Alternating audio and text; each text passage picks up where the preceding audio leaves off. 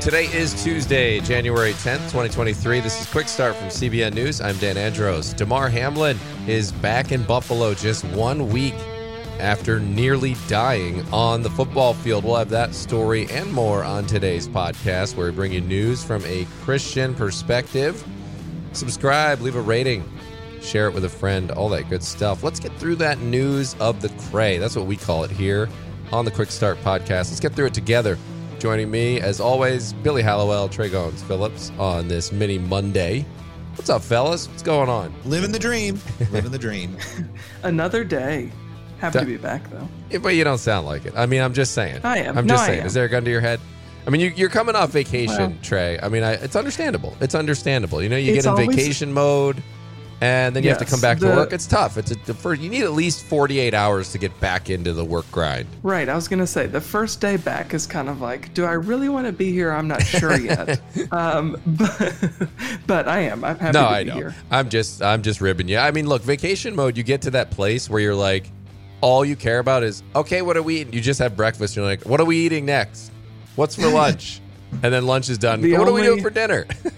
The only clock is my stomach, and it's nice. Yes. And that's how you and, you know.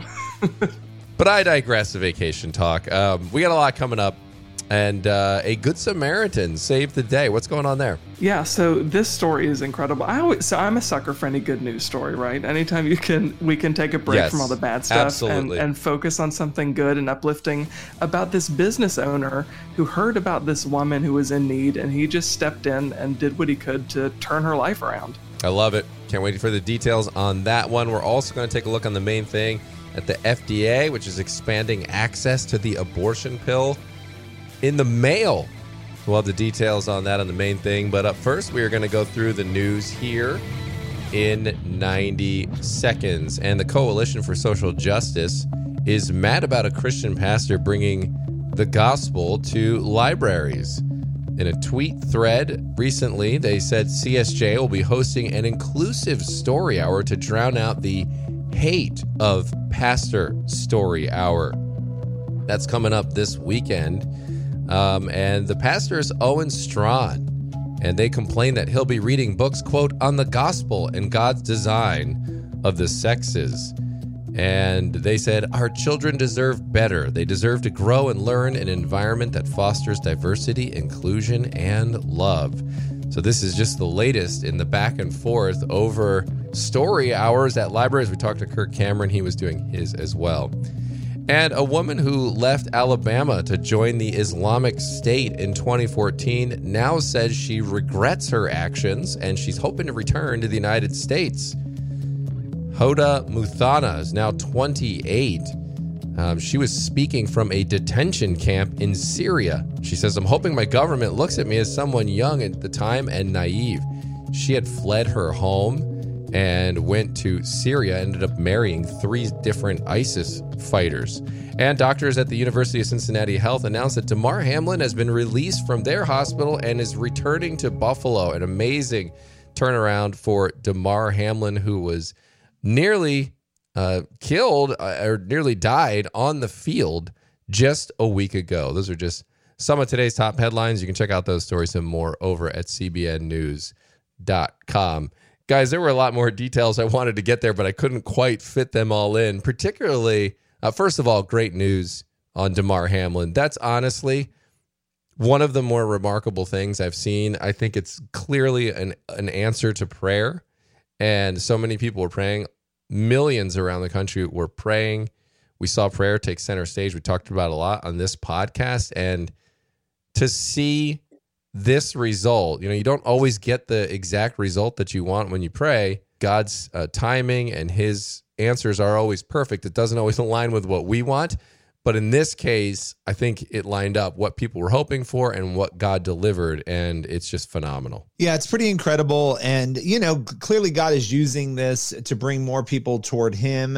All the things we talked about yesterday on the show about just how people are cracking jokes about how, ESPN was looking more like, 700 Revival, more like the 700 Club, which we already mentioned, but it's worth mentioning again because I think this was such a pervasive and a positive way reaction that we don't often get to see. Yeah, I think in a culture too that often is mocking and making fun of prayer. It's nice to see when prayer is actually getting the credit that it deserves, right? Because we as believers know how powerful prayer is, and so to see prayer woven so centrally into this story, I think is really encouraging, because I think it gives us an opportunity as believers to have conversations with maybe our unbelieving family or friends, because now they're a little bit more curious than they might have been, and maybe a bit more receptive than they have been in the past. Well, and it's super interesting. And one of the reasons I brought up this story hour controversy, the back and forth that's going on there between some in the social justice movement and this pastor, is because of how we saw prayer take center stage. And I wonder, what must these sorts of hardcore, I guess, atheists who really get frustrated when they see the gospel making headway, what must they have been thinking this? Because you did not hear a lot of criticism. It's like they were almost too afraid to jump in and criticize, as Damar Hamlin and his family are asking for prayers, as the Buffalo Bills are asking for prayers, as hosts on mainstream sports programming are praying to God live on television in moments that really matter. And it's just, to me, it's those sorts of times that God, the realness of God is so evident. You have Josh Allen, one of the best players in the National Football League, saying in a press conference, God is real, God is real. That's what we keep saying. I mean, that is awesome. That is powerful. And you see that as Christians, that we can speak truth in difficult times like this. And people like these that are out here complaining when the gospel is being spread around, it just, I don't know. I mean, it just makes me think that the enemies of God did not have a good week. No, they didn't. And I think it is interesting. I mean, maybe there was just so much of an outpouring that we didn't hear those criticisms. Yeah. But to your point, I didn't really see them. And you usually do see a lot of that. I'm sure there was a lot of huffing and eye rolling going on among the Satanists and atheists. Always on your radar, right, Billy? The Satanists and the atheists. That's right. No, but it is true. I think it's so encouraging that kind of was drowned out. We saw prayer, like I said earlier, getting the credence that it deserves. And also, of course, too, just for Hamlin, that he's doing well. I mean, the recovery is just absolutely remarkable, that he's gone from the place that he was in to where he is now, walking around, some in the hospital, being able to be transferred, no longer on a breathing tube. I mean, it's just, obviously all of that can turn around on a dime, but that he's making these strides is incredible, and all that credit goes to the Lord. Absolutely, 100%. And you love to see it. You love to see it, because it did not look good on Monday night. It really didn't. And to see the country rally in prayer and to see this sort of result is just very encouraging. So, all right. And speaking of encouraging, we've got another positive story here. And you're right, Trey, as you said at the top, it's great to find these and highlight them, because in a culture that really loves to highlight the combative stories, the sort of fighting, the conflict, that sort of thing, it's great to see this take center stage. And a mother was nearly homeless until a good Samaritan stepped in. So what happened? Okay, so Paul Zappatelli, he's the owner of Zappy's Italian Garden. It's a restaurant in Daytona Beach in Florida.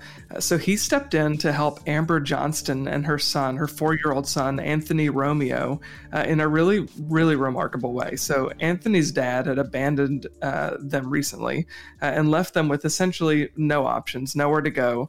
So they'd been staying at an extended stay hotel because, as Amber said, that was all that she could afford.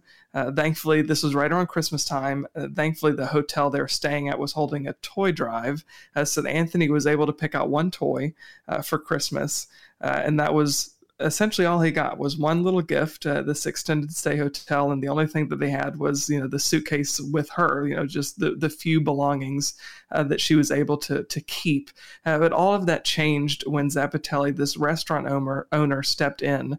He heard about Johnston and her son and decided to actually let them live for 2 months for free in a condo that he owns.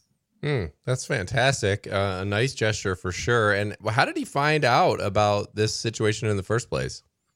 So I think this is actually probably the coolest part of the story. So there is a local news reporter. Her name is Treasure Roberts. So she was doing interviews on the declining rent prices in the Orlando area. She happened to talk to Johnston in this extended stay hotel, who then shared her story.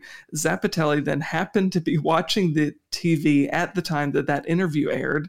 He said that he was overwhelmed by her story. He contacted the local news station, talked to the reporter to get the woman's contact information, and then reached out to Johnston and said, "Hey, I heard your story. I'd like to give you my condo for free for 2 months." And not only did he give her access to the condo, he also fully stocked the refrigerator with food, and he made sure that Anthony had more toys to unwrap on Christmas morning.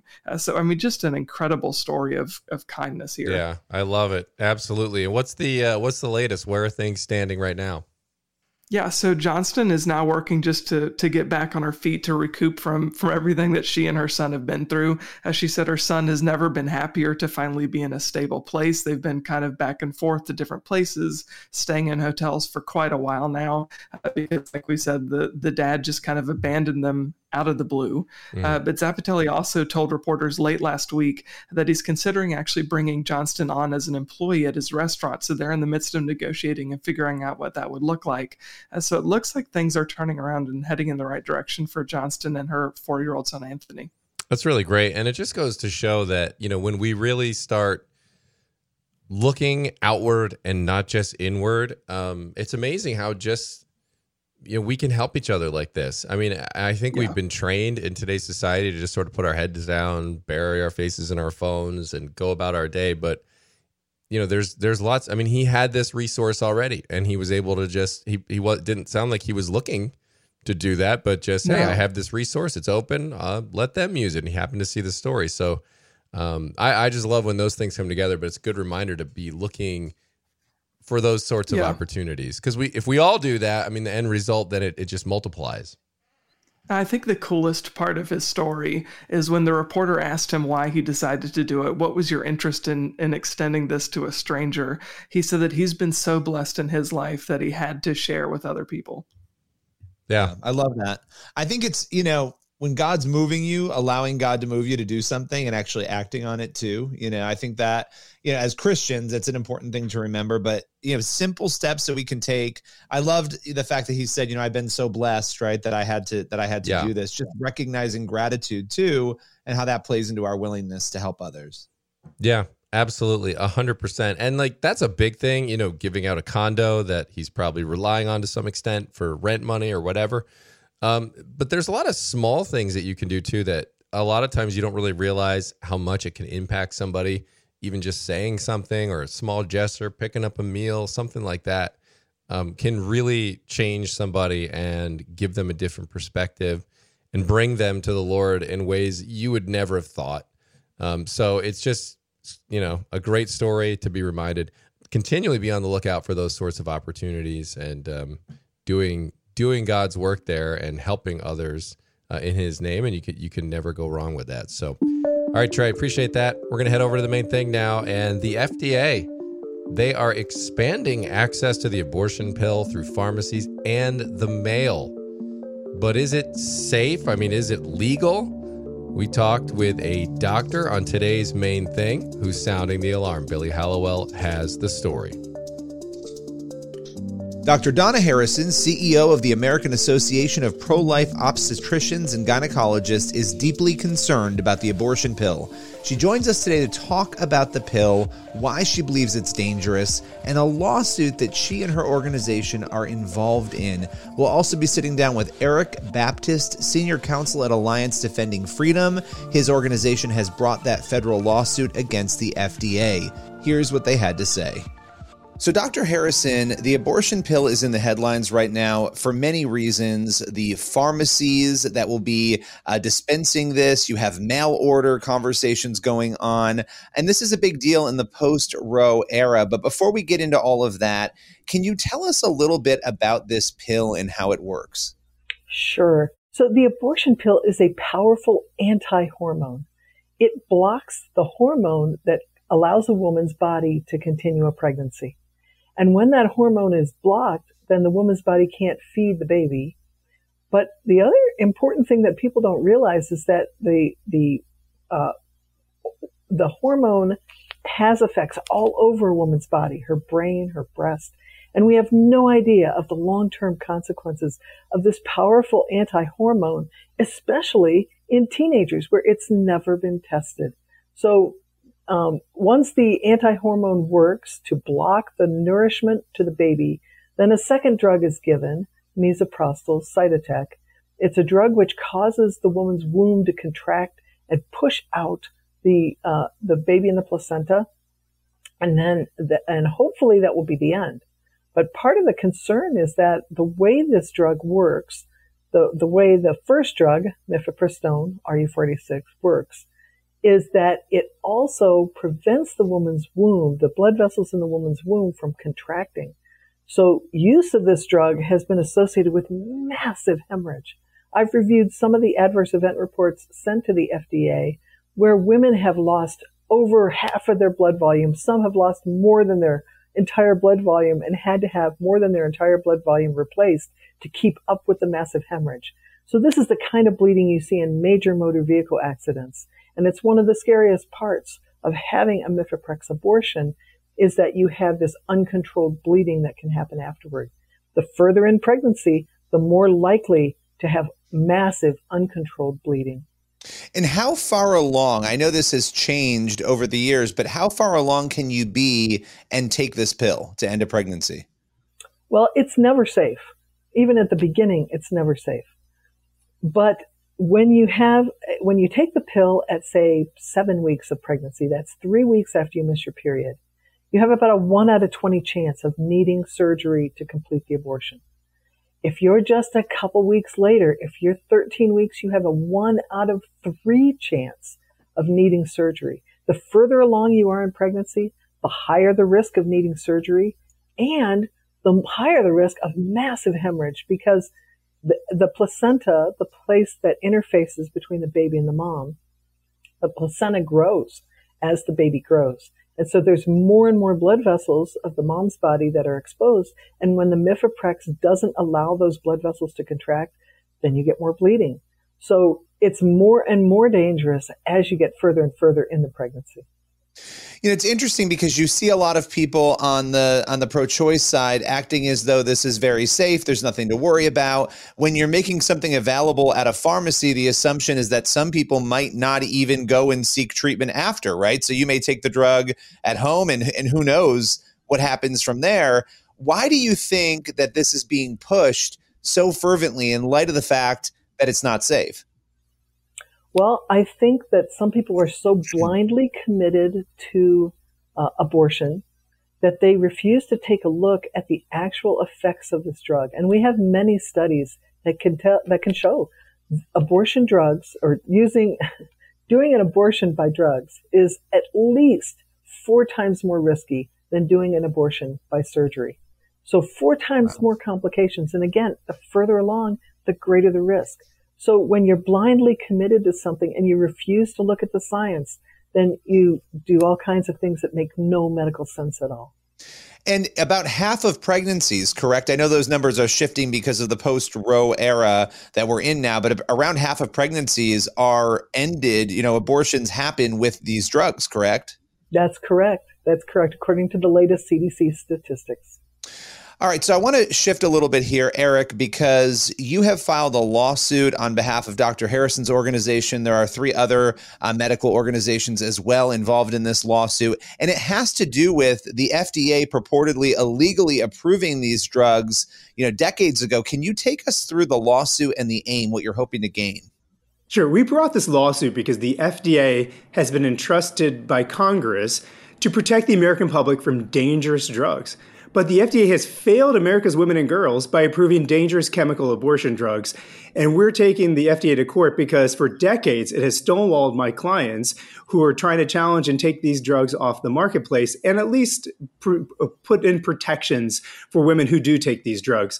So in the year 2000, the FDA approved these drugs against its own rules and regulations, against the statutory requirements, the scientific thresholds that Congress mandated that the FDA follow. And in layman's terms, that means FDA was supposed to study the real world use, how it was going to be approved under the label.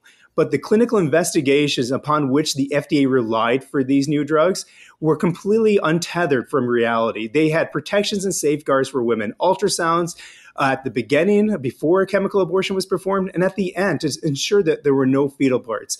Nowhere in the regimen that has been approved since 2000 has the FDA ever required an ultrasound. And they initially at least required 3 doctor's visits. They have now removed all in-person office visits with a doctor. Now they don't even require a doctor to perform the chemical abortion, where you can meet someone who's not a doctor virtually or by telephone or by telemedicine, get the drugs by mail. All this is contrary to longstanding federal criminal law, and we're taking this to court, and we're hopeful and prayerful that the court sees the case the way we have presented it. Head over to cbnnews.com for the full discussion on this important topic. All right, Billy, thanks so much for that conversation. And that leaves us with time for one last thing today. All right, so Matthew 21:22. It's a simple verse from Jesus. It says, if you believe, you will receive whatever you ask for in prayer. And there's context there. He's cursing the fig tree, if you'll remember, and it withers up. And the disciples are like, what in the world? How did that happen so quick? But the lesson here, we're not going to always get what we want, but that with God, anything is possible. And we should pray and believe for the best and pray for things to happen in God's will, but to make what we are hoping for known to God. And so that's just a powerful verse to me, especially in light of Damar and his healing and the prayers that we were talking about earlier, seeing that come to fruition. Yeah, it's this weird space to live in where you have to trust God's will. He's sovereign over it all, but you still have to ask. You're still, encouraged, and, it's written in the Bible, as you just went through right there, Billy. Bring your petitions, believe it, ask for it. But again, be content with whatever the response is, but don't be shy to ask for things because, God cares. He does care about even our smallest requests. And so it's definitely one of those things that I'm not going to ever understand. I don't think anybody's ever going to understand how exactly God works it all together, this idea of his sovereignty and us requesting things. But it's nevertheless something we're called to do. I think the incredible thing about sanctification too is the longer we walk with the Lord, the more our desires start to align with the desires of the Lord, right? Our hearts start to look more like God's heart. So the thing that we're wanting, the things that we're desiring, come more in line as we mature in our faith, that it should be that way, become more in line with what the Lord would want anyway, So I think it's beautiful to see that arc over time as someone draws closer to the Lord over their years, is that their requests look a whole lot different later in life than they did when they were younger in their faith. Right. When an unbeliever reads a passage like that, they'll say something like, oh, well, so how come I just can't ask for a Ferrari? Then I'll get a Ferrari tomorrow. And it's like, well, look at Solomon. What does Solomon ask for? He asked for wisdom to be able to be a wise king and make good choices, et cetera, et cetera. And God's thrilled with that decision there. And, so to your point, your desires change as your affections for the Lord change, and the more we get in line with him, the more blessings you're going to see, and not in just a material way, meaning in a walk with the Lord type of way. So, all right, that's a good place to leave it here for today's episode. As always, make sure you subscribe, leave comment, all that fun stuff. You can email us as well. At quickstartpodcast@cbn.org. Lord willing, and that creek don't rise. We'll see you back here tomorrow. God bless.